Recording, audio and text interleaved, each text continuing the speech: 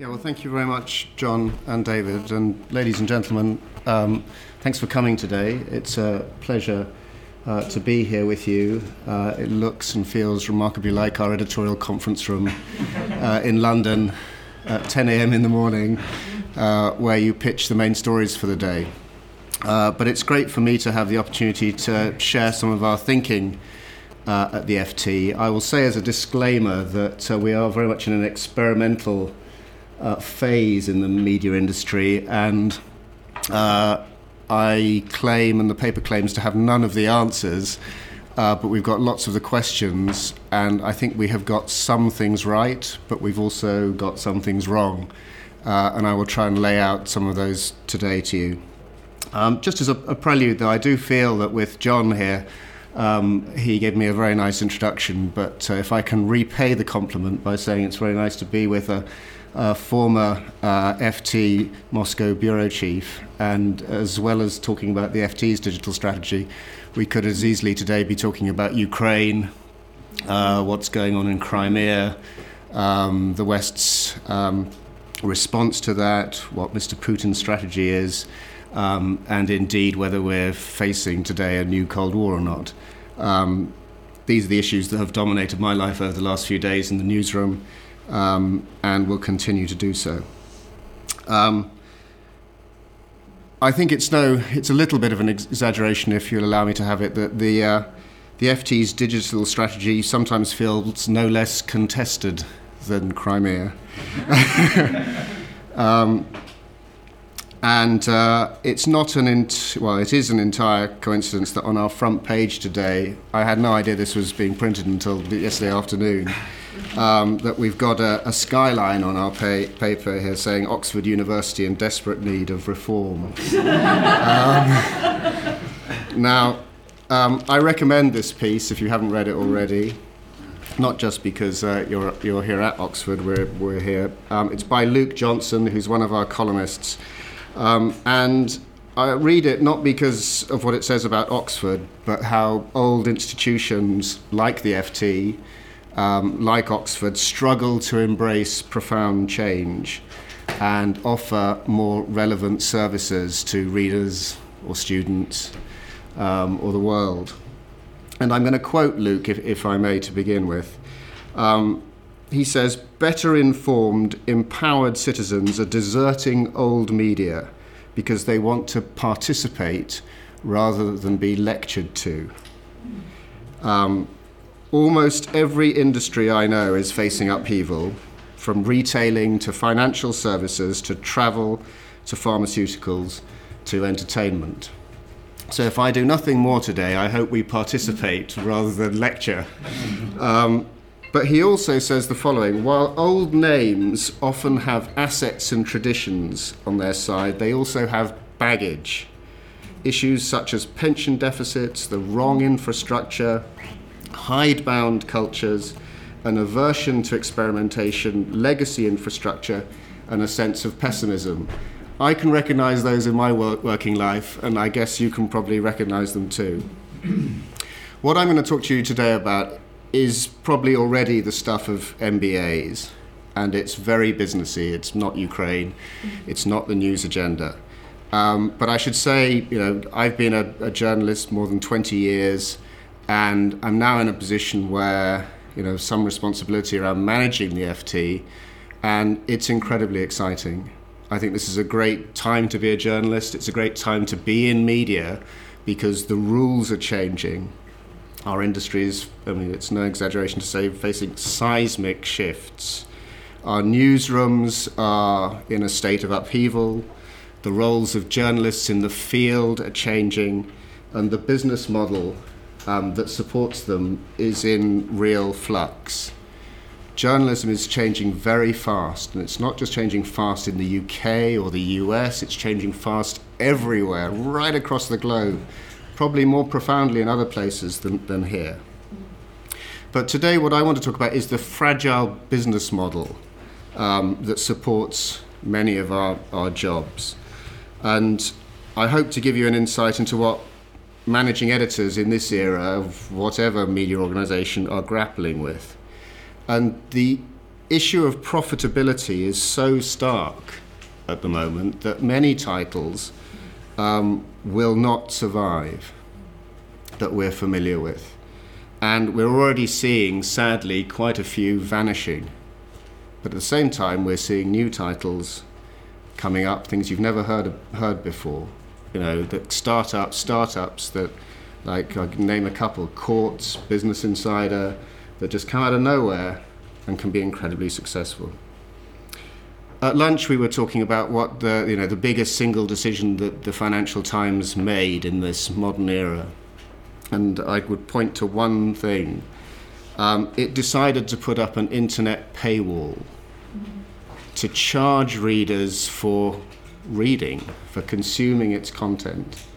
That was the single biggest, most important thing it did in the past decade. And in retrospect, it was an incredibly good decision.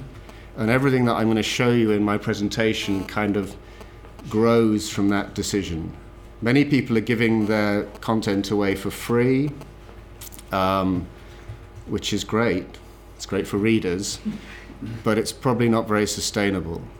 Now, we decided to charge for content.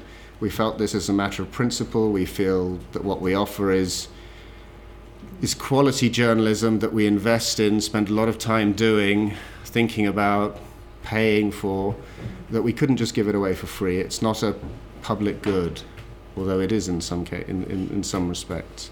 It's something that we had to establish the principle that people paid. And it's probably guaranteed our survival. If you haven't done this yet in your media organization, I strongly recommend you do it. Because our lesson is that we've now got a profitable business model, that we can pay our journalists and we can see a future for ourselves. We're not digging into a bottomless pit of debt. So, if you were to come back with me tonight on the 6 o'clock train to the newsroom, what would you find? You would find people putting the paper together for evening deadlines that you're probably all familiar with.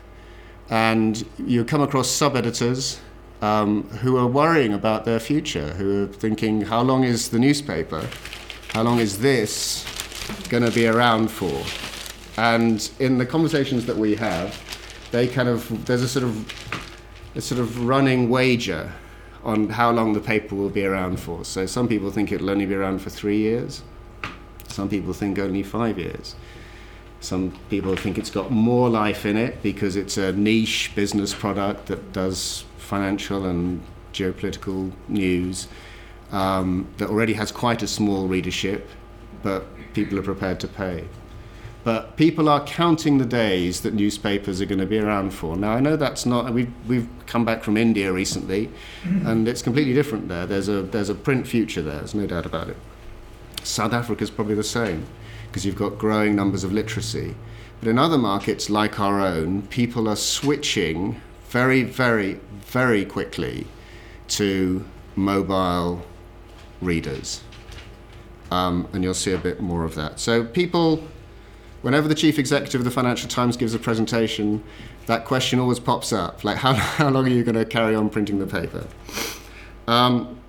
There's a lot of talk, as I said, if you come back to the newsroom tonight, people will be talking about new journalism. New journalism is different from old journalism, of course.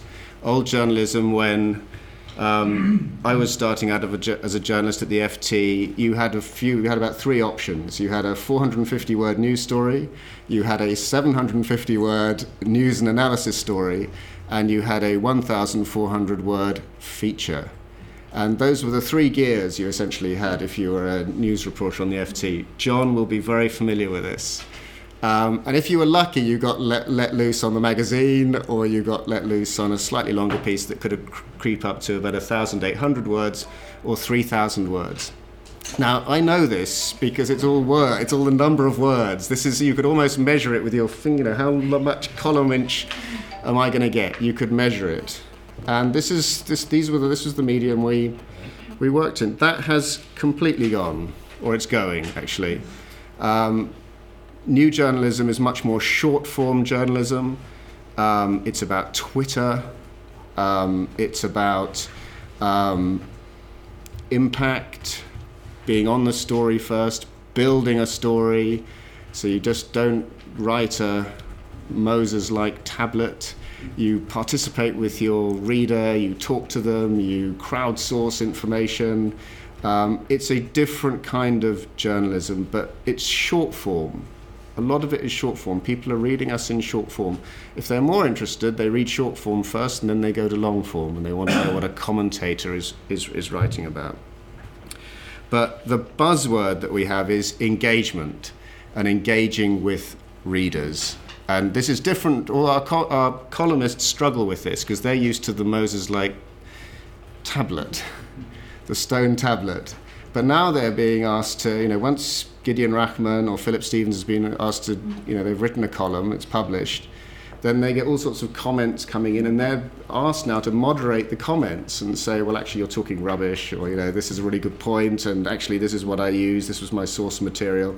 People want, as Luke Johnson said, they want to participate. They don't just want a lecture. And finally, what you would find in the newsroom is that there's less money about. There must have been a golden age for journalism. It's not now, although I said it was very exciting. We are pretty tight in terms of our revenues and the decisions we have to take. It's pretty tough. We have to make awful decisions like, do we have a Taipei correspondent or not? And we decided not to. Now, 20 years ago, that would have been a major heresy. It's not any longer. We have to make very binary decisions about which parts of the world we cover and what we don't, which parts of the economy we cover and we don't. We can't cover it all. That's what we've learned. So I'll give you an example. It's a tension at the heart of the paper. The Ukraine crisis breaks. The news editor comes to me, the deputy editor comes to me and says, we're going to spend money. And I say, no, we're not.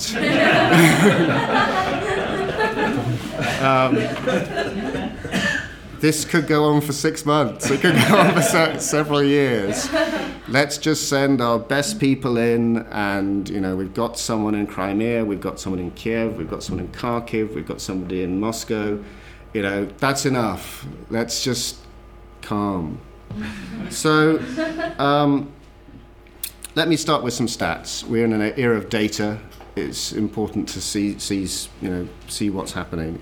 Now, when the FT released its financial results last week, this is how it read, which is unusual. It's unusual. Profits went up 17% in 2013. That's really unusual in our business. It's not a story of profit. It's not a story where you really want to invest or buy media assets, I'm afraid, unless you want it as a calling card. And revenues went up just 1%. So the business isn't growing, but the profitability is. And the reason for the growth in profitability is pretty well one thing. It's digital. Digital content and a little bit of improved circulation margins. Now, these are improved circulation margins because circulation is falling of print and our margins are going up. So the mix, digital revenues account for 55% of FT group revenues. In 2008, that was only 31%. So you can see the growth. You can see the growth. And content revenues, and this is versus advertising, so content revenues now represent 63% of revenue, and advertising is 37%. So what does that mean? That means people subscribe to the FT, and we can survive on subscriptions. It's like an academic journal or something. You can survive on subscriptions, you don't need advertising. And that is a critical thing in our business model because newspapers forever have been very, very dependent on advertising. Total circulation grew 8%. So this is digital and print. Mostly I see statistics where circulations are going down, not going up. And we have now 625,000 subscribers. It doesn't sound a lot if you're from Japan or India or China or somewhere else where much, much bigger circulations. 625,000 subscribers online and in print. And believe it or not, that is the highest paying readership that the FT has ever had in 126 years. So it's getting bigger. It's not getting smaller. And digital subscriptions are going up 31% a year. 2/3 of our subscribers are now digital. And we get a lot of corporate subscriptions. So this is a bank like UBS buying a subscription for all of its bankers, for all of its employees. And finally, I don't have my phone on me, it's in my pocket, but it's mobile is the name of the game. 62% of our subscribers are reading the FT on the move, on tablets, on mobile phones, on iPads. A few years ago, we thought it was all going to be on PCs, and people would be reading the FT on their PCs in their rooms at work. They're not. They're reading it on this. And what we're doing is trying to make sure that we can format the FT for this and try and turn that into this, which, believe, for those of you with a technical background, know that is bloody difficult.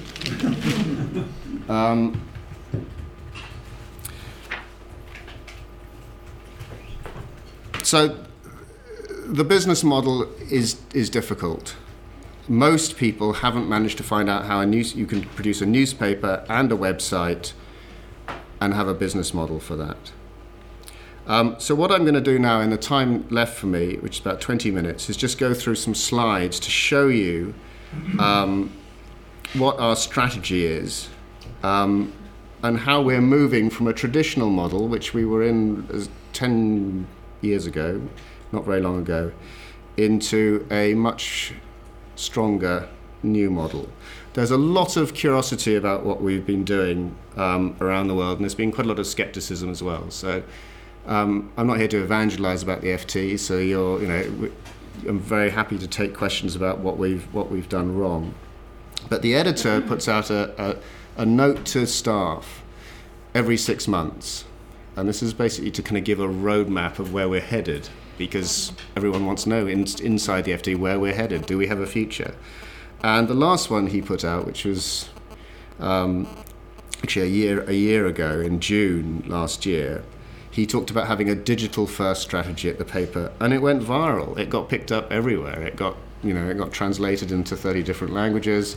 This is a newspaper editor's email to staff. That was all. It was not we didn't publicize it externally, but lots of people in the media industry were trying to find out what we were doing. And I think what you'll see, some people might think it's a bit like science fiction, but I think it has relevance to a lot of markets across the world. And if you are in a print market now, you can probably sustain that for another couple of decades. But I think a lot of the things that we're encountering are coming to you pretty fast. So the FT's future, if I haven't made that point already, is very much a digital one. And what we are trying to do is accelerate our digital subscribers as fast as we can, while trying to halt the decline of the newspaper. We want the newspaper to hang around. It's at about 240,000 print sales at the moment. We're read most in Europe, in continental Europe. That's where our largest market is. Our second largest market is the UK. Our third largest market is the US. And our fourth largest market is Asia. And it goes in that order. So more people read the FT outside of the UK than inside the UK. And it's been like that for quite a long time. Let's start with a little question, in case you've fallen asleep already. There are 3 categories here. Where would you only had 5 seconds to look at this, but where would you place the FT? In which category? Group 3. Good answer. That's yeah. Anyone? Any other takers? Group 1. Okay, the answer is Group 1. But when I first saw this slide, I put myself in Group 3 as well, because I wanted to be modern and smart and IT-like. I think we'd like to place ourselves in that column, but in fact we are in Group 1. Group 1 is brands that have been around for over 125 years. In fact, so we are all of the Financial Times is a venerable institution, a bit like Coca-Cola and Heinz and Tiffany, but would like to be as cool and futuristic as 3. What you don't want to be is in Group 2, because Group 2 is companies that didn't see the future coming, Kodak in particular, and have gone bust. And if you as a journalist, you need to think a lot about Group 2 and how to not go there. A glance to the past. The FT was launched in 1888. It's important to have the historical perspective to know where you're going from here, but this is what was happening when the FT launched. The pneumatic tyre was invented, the box camera went into production, someone came up with the biro, the ballpoint pen, Lawrence of Arabia was born, Mahatma Gandhi went to London from Mumbai to study law, and Queen Victoria was on the throne. Of its day, the FT was Google and BuzzFeed and Instagram. It was big then. And the reason why it found a market in the first place was that London was a den of thieves and rogues and speculators, and there was an awful lot of poor information around, and people lost a lot of money trading on poor information. So someone had the bright idea to launch something that you could trust, a trusted guide, real information, accuracy, stuff you could trade on, make money out of. And it's what people wanted, and it's survived. So this is the leap in one slide that we've made. This is 126 years expressed in a slide. On the left is the first edition of the FT, and in it you can't see it, but if you went a bit closer you would. There are stories about the copper price, new wealth in emerging markets, worries about banks, and Prussia. Now on the right it looks very different, but there are lots of similarities. Stories about the copper price, new wealth in emerging markets, worries about banks and Germany, and now all presented in a much more friendly to the eye visual form, digital format. And the form and delivery of our journalism is undergoing as big a change this year than it has in 126 years. So John likes to make this point about the revolutionary moment in the media, but we are in a Gutenberg press moment right now in terms of how we deliver information and news, and there it is. And I dare say that in 2016 it will look completely different again. But essentially what keeps the relevance of the FT is exactly the same as the principles on the first day of publication, which was accuracy, integrity, real information, people you could trust. Slide 3. Things are changing really rapidly. Read all about it. Every day, something strange, amazing happens. There are just a few of them, and there are going to be a lot more of it. There's lots of froth and consolidation and new buyers and the convergence of IT and news, old brands, new brands. But I'll just pick out one, which is one that we got chatting about a lot last year, which is Amazon, and the idea that the everything store could buy the Washington Post. Unthinkable a few years ago, but now very possible.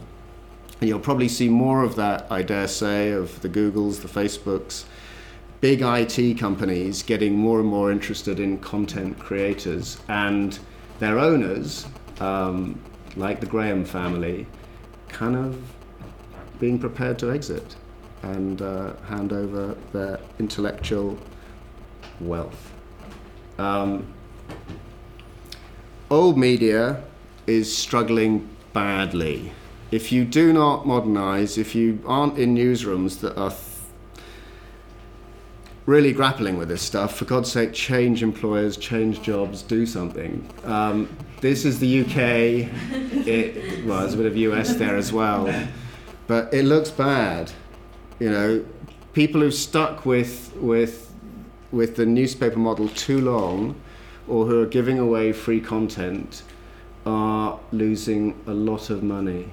And it's been made worse by the state of the global economy, an aversion to investment, but old media is declining very, very rapidly.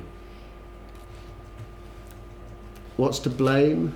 It's the slide on the right that matters most.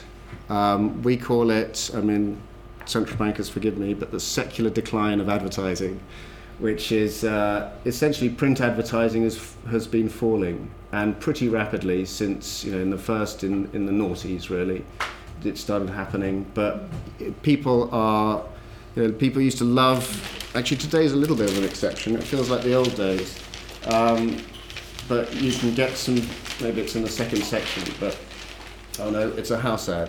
But this sort of advertisement, the full page ad, used to be what paid journalists' salaries at the FT, and it was usually Merrill Lynch or Bank of America or HSBC or large financial institution that would take out this sort of big advertisement.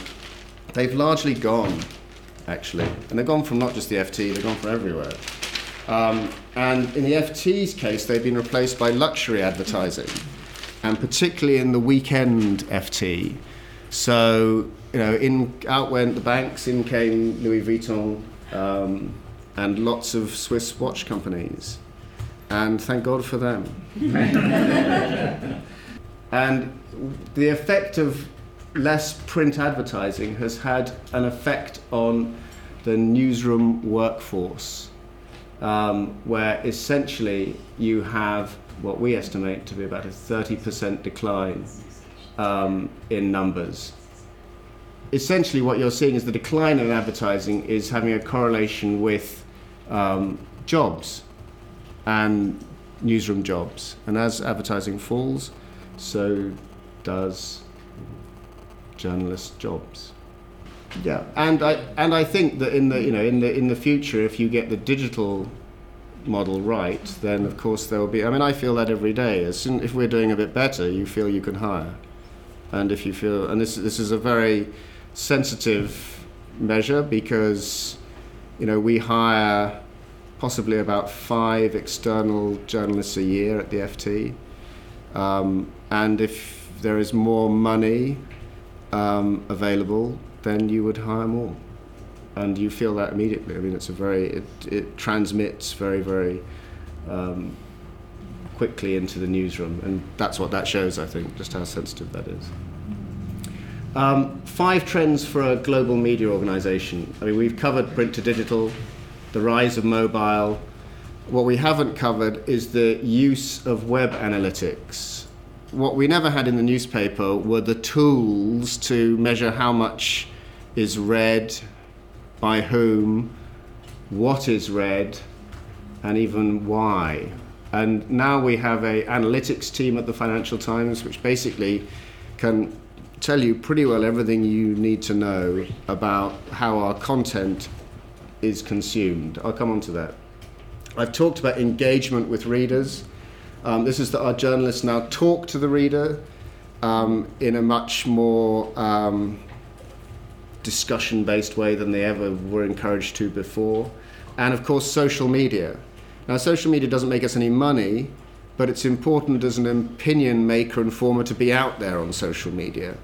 And we encourage every single one of our journalists at every point in their career to get to grips with social media. And we have master classes on social media to try and help people tell people what they're doing. And then finally, the broadcast schedule. That sounds esoteric, but that is about not publishing to UK deadlines. The milestones that we've crossed recently: content revenue surpassing advertising revenue, digital subs higher than newspaper subscriptions to 415,000, and print circulation becoming profitable, interestingly, for the first time in decades. And that's because we've reduced our print circulation and focused on selling it in places, major financial centres, where the distribution costs are not enormous. And we made a mistake by trying to becoming a pan-American newspaper, and it cost us a lot of money. And we've had to draw in our circulation in the US to help us have a profitable circulation there. That was the moment in 2012 that our digital subscriptions surpassed our print ones. It's a big moment. And it helped change views in the newsroom, because everyone until that point thought that they were a newspaper journalist, and now they realise they're no longer just a newspaper journalist, and that's big. This is the dashboard. I won't go through all of them, but the main thing is that all the lines are kind of going up, which is unusual. But you'll see that we're trying to reach a 10% profit margin this year. Traditionally, the FT was run a bit like the civil service. It was okay to have 2%, 3% profit margins for years. We are owned by Pearson. It's an education publisher that owns Penguin. They didn't really aggressively manage us. It is doing so now. But also you can see that our record for paid circulation on the top left there, essentially you're getting more and more readers of the FT who are prepared to pay for it. I've talked about mobile. Everything we do now is really geared to finding a way of being read more on mobile devices, and formatting the FT for those mobile devices. I talked about short-form journalism. That's why short-form journalism is important, because it hooks people into a story. You can see there, 60% of subscriber consumption is now on these devices. That really says the same thing, but what's that is highlighting there is something like Fast FT, which is something that we launched last year, which is a real-time FT news service that essentially, we used to define ourselves as not wire journalists, but in fact there is a need to be faster, to be quicker with the news, and to break news quicker, and that is Fast FT. This is to illustrate the multiple channels that we're now looking at. Samsung Smart TV app, the Mercedes-Benz text-to-voice car app, FT Weekend app, the redesigned Android app, responsive design platform. This is a completely different language for journalists of my age. I think, I'm at the age where computers just were being introduced to my school when I was there. And, there's a whole new vocabulary around journalism and how to present it. And that captures it, really. And, there's only one line that's the old world there. It says refreshed FT newspaper, which is a redesign of the paper to make it look fresher and to show that we're still investing in it. What it means in the newsroom. I've said we've got lots of new jobs. So I've talked about Fast FT, but you've got a live desk, you've got data journalists, you've got interactive graphics. The jobs we're hiring for at the moment are video. We're looking for video journalists.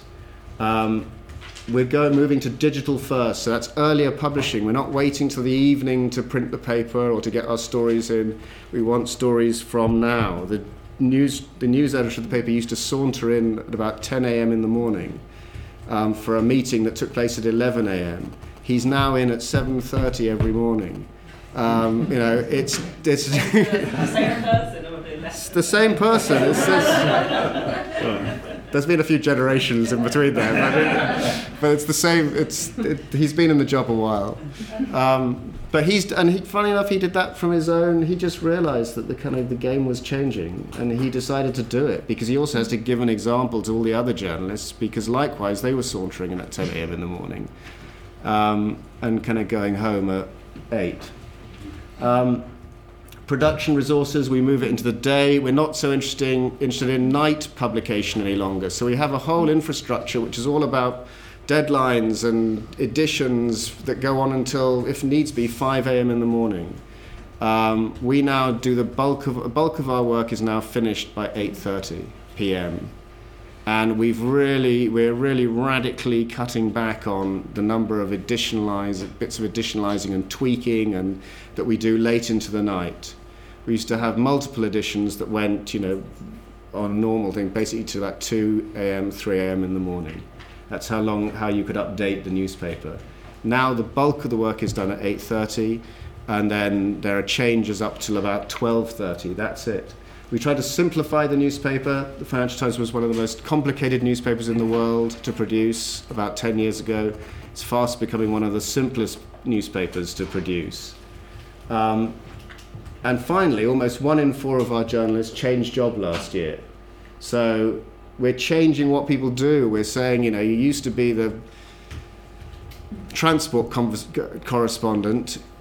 We don't want the transport correspondent any longer. We want you on the live desk. And, we are changing the jobs. We had beats, we had silos, people ploughed their furrow. You could be the manufacturing correspondent of the FT for your whole lifetime. If you wanted to be. We're now encouraging people to go into different jobs and digital jobs.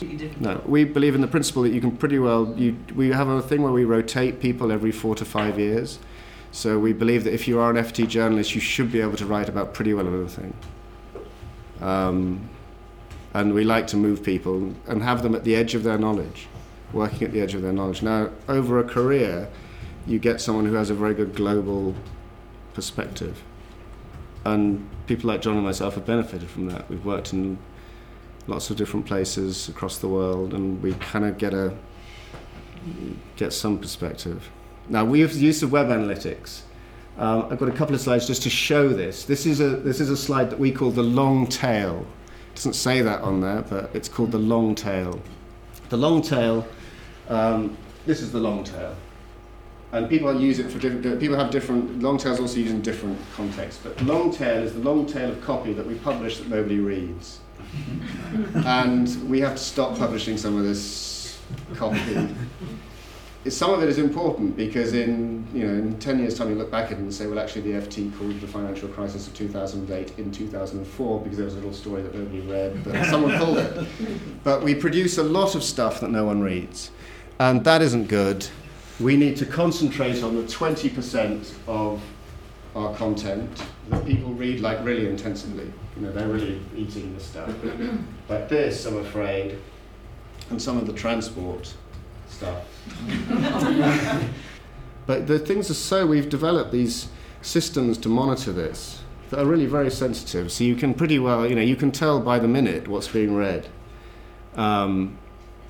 This is just to show you that it breaks down, you can zoom in on, again, very simply, the stuff on this side is good, the stuff on this side could do better.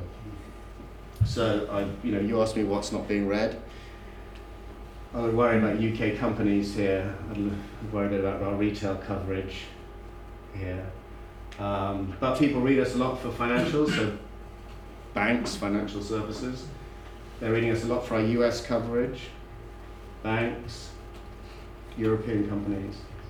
But you can break this down. This is just one slide of a set of about 30 to show you what's above and below the line in terms of our coverage. And this is the sort of science fiction-y part of what we do now, because what we don't want to do is edit by numbers. You have to have your gut instinct as a journalist as what's important.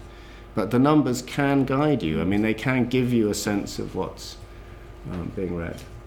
We understand much better the rhythm of readership when people read us online at what time of the day. So what that tells you there is that people, this is GMT, people don't read us at night.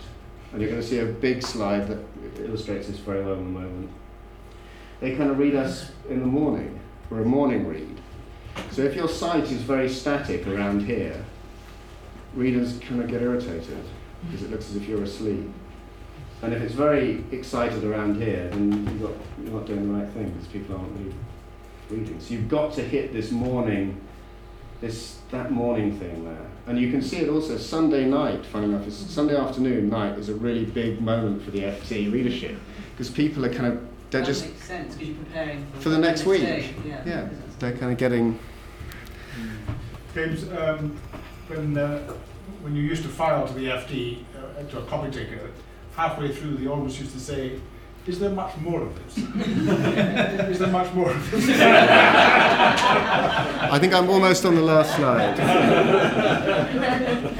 Social media I've spoken about. This is the penultimate slide. This is probably the most important slide that we work with, or that we've produced over the last 2 years. And this shows you when we publish. This is the hours of the day on this axis, and this is how much new content we're putting onto the site. So it tells you that we're pretty dormant here. This has changed. We were dormant here. We were then putting this on the bar chart. We were then putting a mother load of content in the evenings when people were eating their suppers and going home, commuting, whatever. But the shady bits are when people read us most. So we had an almost inverse relationship between when we were publishing and when we were being read. And the single biggest thing we're trying to do is bring these things together and trying to publish. When I said that guy's coming in at 7:30, he's coming in at 7:30 because he knows that the people are online with us in that window. And the most important part of his day is until 11 a.m. in the morning. That's right. This is it should be AM. This is basically when the readers are here most, and we reckon it's between this 5 a.m. and roughly 8:30 a.m. GMT, that is. And we have 3 spikes. One is breakfast time UK. One is lunchtime UK, which is also breakfast time US, and then finally lunchtime US, that is. That's not UK readers. That's American readers. And last slide, John, don't worry, this is the end. We've also realized that we need to do much more than journalism. It's not just about writing stories and printing them. It's about getting into education and getting into what I've called it events there, but you could call it theatrical journalism, which is kind of what I'm doing now. In a digital age, people want to meet people face to face. There's no substitute for that. And we've realized that you have to put Martin Wolf in a room with 300 people. And he has to travel the globe and he has to talk to people. And that is part of his job as an FT journalist. But there's also, because we're owned by Pearson, which is an education company, they're very keen on us going into areas like executive coaching, ftchinese.com. The FT is used as a language tool because we write very accurately. We try to have the best English we can possibly produce. That's the last slide. The top thing, most important thing, is build a strong and sustainable business. That's tops there. Quality content, multiple channels, community and engagement, words we never used in journalism, which we now use every day, education, and finally, investing in journalists, because we're still very much a people business, and there's still, in spite of everything I've said, there's not much to beat a single person with a notebook and a pen, and that's who we have in Sevastopol right now, reporting on the story. It's still that, still witness, and it's still writing. Thank you. Thank you.